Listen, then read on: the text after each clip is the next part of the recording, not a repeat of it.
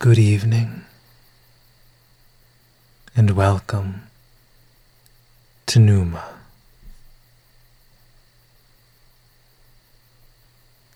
This is another installment of my series, Fall Asleep with Me, a series by which I hope to ease your transition from wakefulness to sleep. My voice, as strong a soporific as any you'll find behind the counter of your local pharmacy,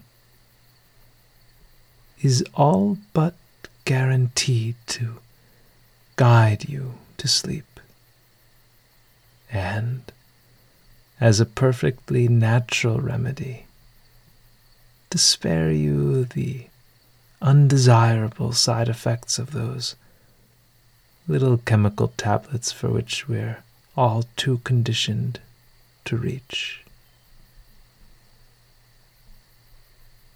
Should it fail to do so, you'll have nonetheless enjoyed, as a compensatory gift, some of the finest literature ever written.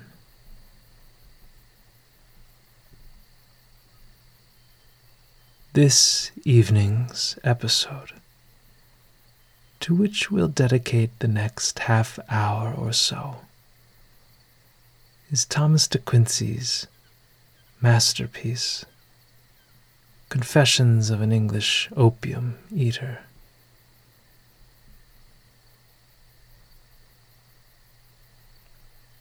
Settle your mind. Turn down or off the brightness of your screen. Close your eyes.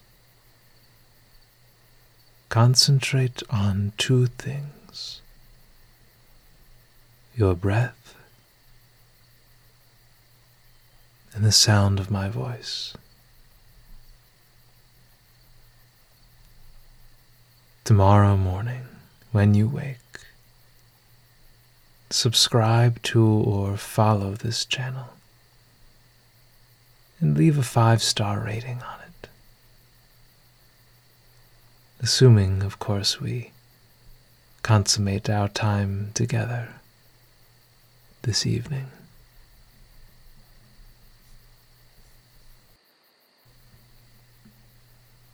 Without further ado, Confessions of an English Opium Eater.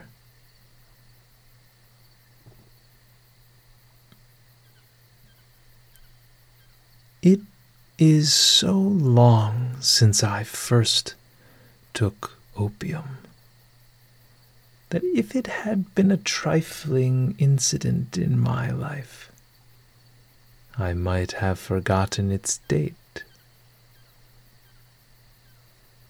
But cardinal events are not to be forgotten,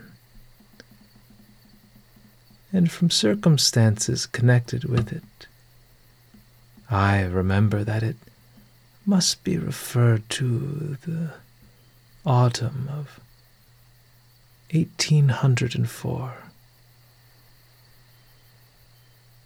During that season I was in London, having come thither for the first time since my entrance at college. And my introduction to opium arose in the following way. From an early age, I had been accustomed to wash my head in cold water at least once a day. Being suddenly seized with toothache, I attributed it to some relaxation caused by an accidental intermission of that practice. jumped out of bed, plunged my head into a basin of cold water, and with hair thus wetted, went to sleep. The next morning, as I need hardly say, I awoke with excruciating rheumatic pains of the head and face, from which I had hardly any respite for about 20 days. On the 21st day, I think it was, and on a Sunday, that I went out into the streets, rather to run away, if possible, from my torments, than with any distinct purpose.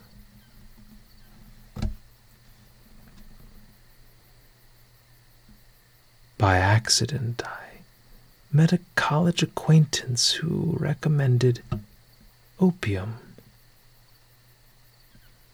Opium, dread agent of unimaginable pleasure and pain. I had heard of it as I had of manna or of ambrosia, but no further. How unmeaning a sound was it at that time? What solemn chords does it now strike upon my heart? What heart-quaking vibrations of sad and happy remembrances! Reverting for a moment to these, I feel a mystic importance attached to the minutest circumstances connected with the time and place and the man, if man he was, that first laid open to me the paradise of opium eaters. It was a Sunday afternoon, wet and cheerless, and a duller spectacle this earth of ours has not to show than a rainy Sunday in London. My road homewards lay through Oxford Street, and near the stately Pantheon, as Mr. Wordsworth has obligingly called it, I saw the druggist's shop. The druggist, unconscious minister of celestial pleasures, as if in sympathy with the rainy Sunday, looked dull and stupid, just as any mortal druggist might be expected to look on a Sunday.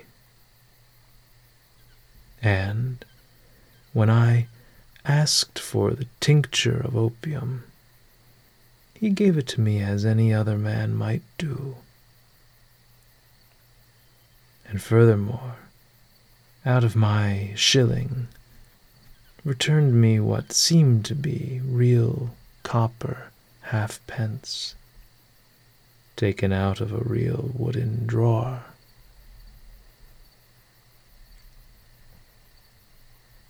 Nevertheless, in spite of such indications of humanity, he has ever since existed in my mind as the beatific vision of an immortal druggist, sent down to earth on a special mission to myself.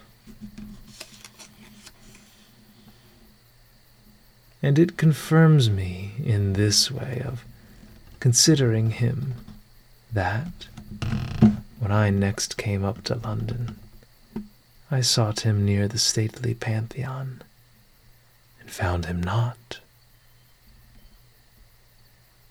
And thus, to me, who knew not his name, if indeed he had one, he seemed rather to have vanished from Oxford Street than to have removed in any bodily fashion.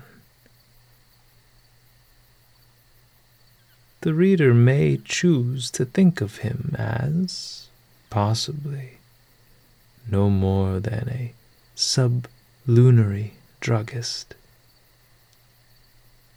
It may be so, but my faith is better. I believe him to have evanesced or evaporated.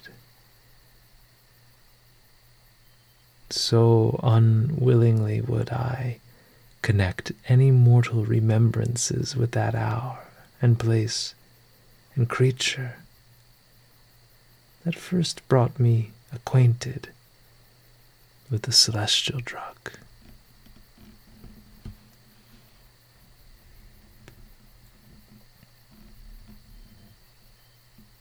Arrived at my lodgings, it may be supposed that I lost not a moment in taking the quantity prescribed. I was necessarily ignorant of the whole art and mystery of opium taking, and what I took under every disadvantage.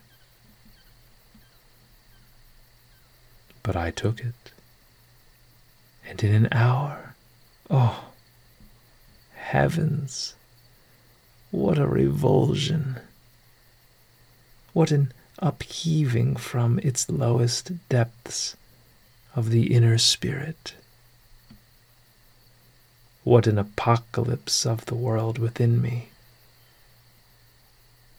That my pains had vanished was now a trifle in my eyes.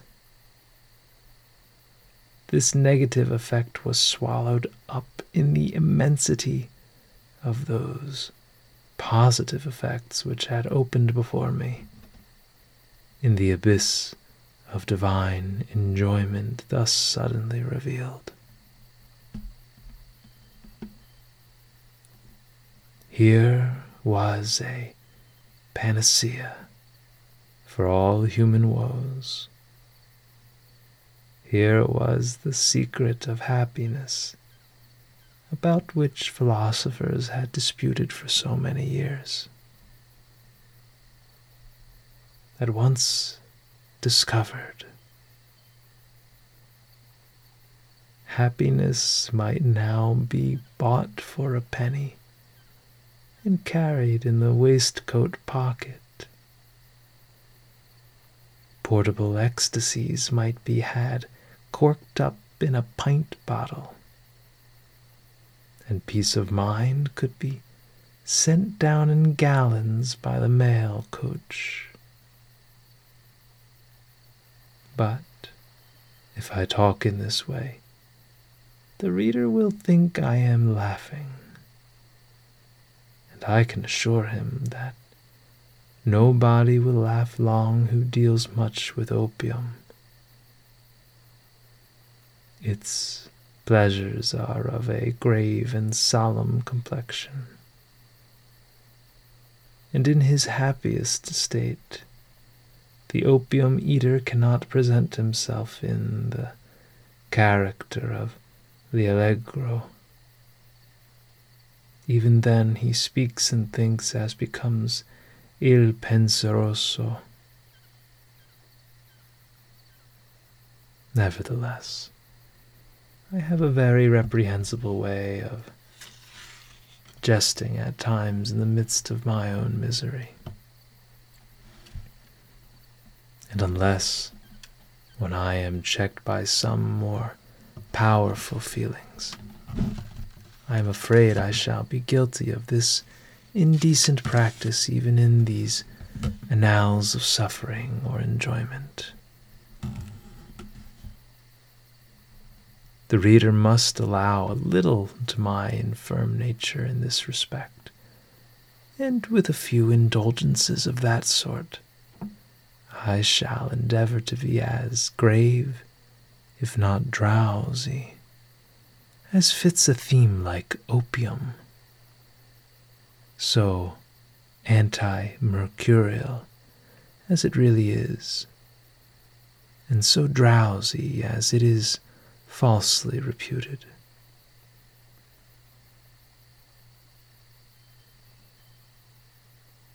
And, first, one word with respect to its bodily effects.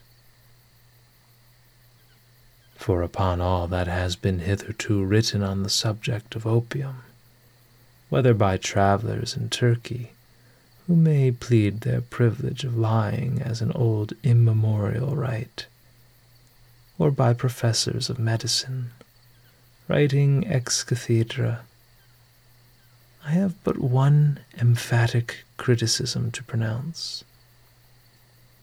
Lies, lies, lies. I remember once, in passing a bookstall, to have caught these words from a page of some satiric author.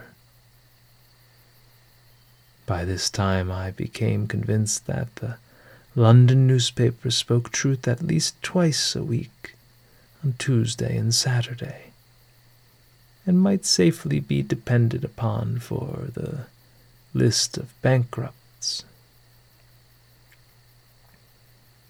In like manner, I do by no means deny that some truths have been delivered to the world in regard to opium. Thus it has been repeatedly affirmed by the learned that opium is a dusky brown in color, and this, take notice, I grant secondly that it is rather dear, which also I grant.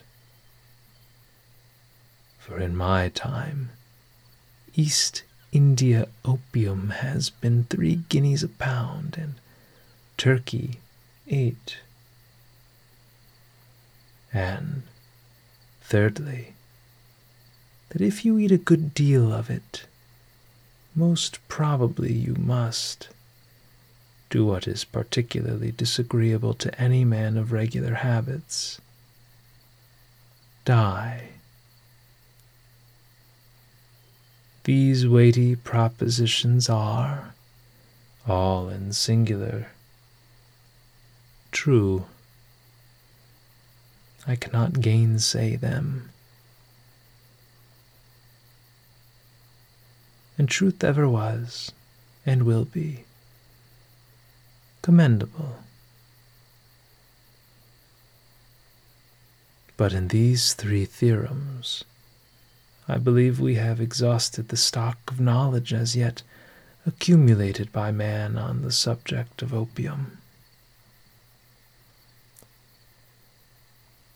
And therefore, worthy doctors, as there seems to be room for further discoveries and aside, and allow me to come forward and lecture on this matter.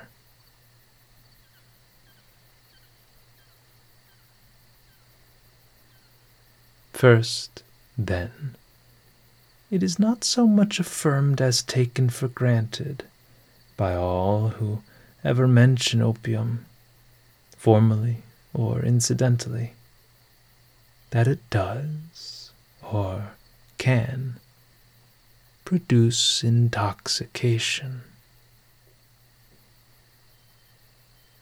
Now, reader, assure yourself that no quantity of opium ever did or could intoxicate.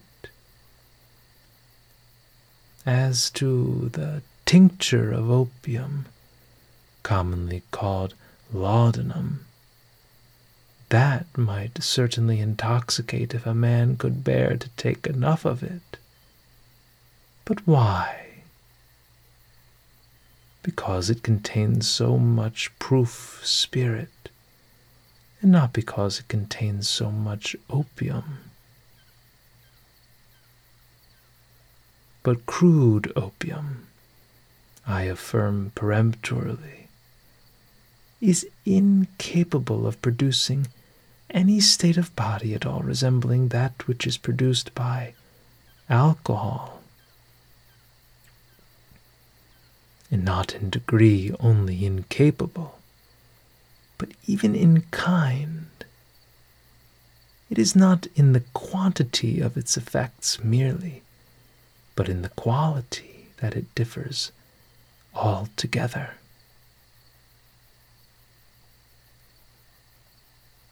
The pleasure given by wine is always mounting and tending to a crisis, after which it declines. That from opium, when once generated, is stationary for 8 or 10 hours. The first, to borrow a technical distinction from medicine, is a case of acute, the second of chronic pleasure. The one is a flame, the other a steady and equable glow. But the main distinction lies in this, that whereas wine disorders the mental faculties, opium, on the contrary, if taken in a proper manner, introduces amongst them the most exquisite order, legislation, and harmony. Wine robs a man of his self-possession. Opium greatly invigorates it. Wine unsettles and clouds the judgment, and gives a preternatural brightness and a vivid exaltation to the contempts and the admirations, the loves and the hatreds of the drinker. Opium, on the contrary, communicates serenity and equipoise to all the faculties, active or passive, and with respect to the temper and moral feelings in general, it gives simply that sort of vital warmth which is approved by the judgment, and which would probably always accompany a bodily constitution of primeval or antediluvian health. Thus, for instance, opium, like wine, gives an expansion to the heart and the benevolent affections. But then, with this remarkable difference, that in the sudden development of kind-heartedness which accompanies inebriation, there is always more or less of a maudlin character, which exposes it to the contempt of the bystander.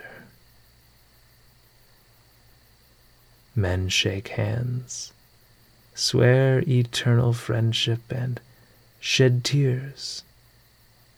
No mortal knows why, and the sensual creature is clearly uppermost.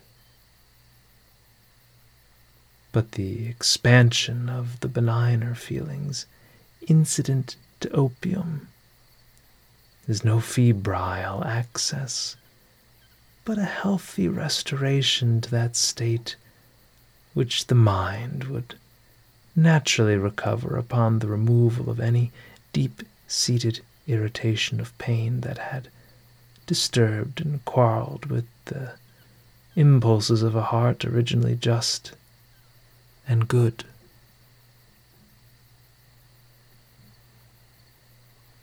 true it is that even wine, up to a certain point and with certain men, rather tends to exalt and to steady the intellect.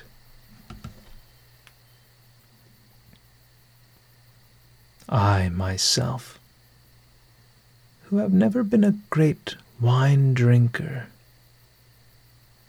used to find that half a dozen glasses of wine advantageously affected the faculties, brightened and intensified the consciousness,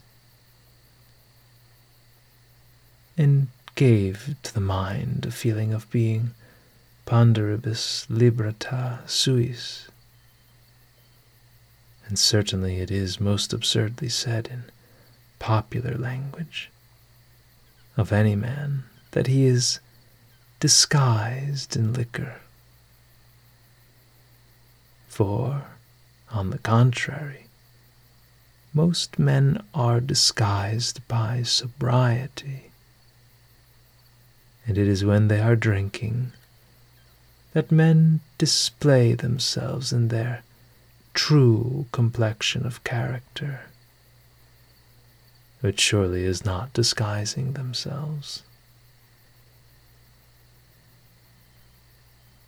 But still, wine constantly leads a man to the brink of absurdity and extravagance, and, beyond a certain point, it is sure to volatilize and to disperse the intellectual energies.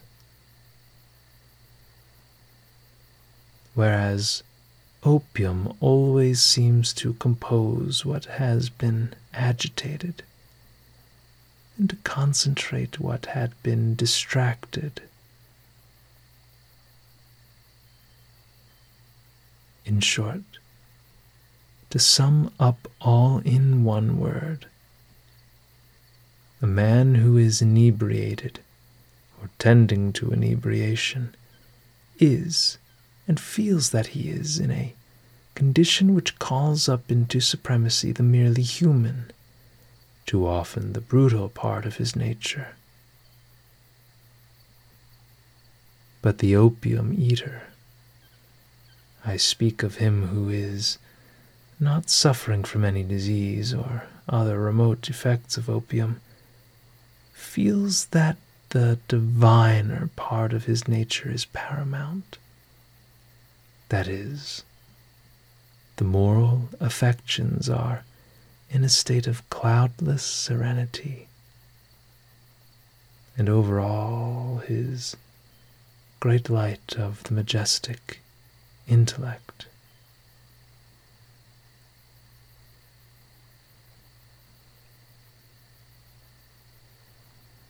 This is the doctrine of the true church on the subject of opium, of which church I acknowledge myself to be the only member, the Alpha and the Omega.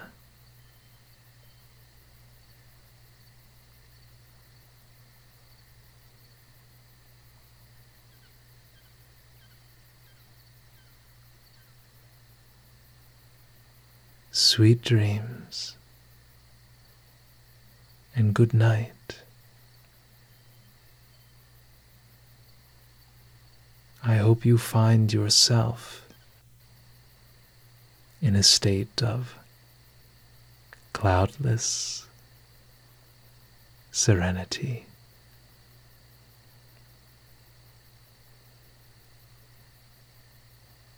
Fare thee well.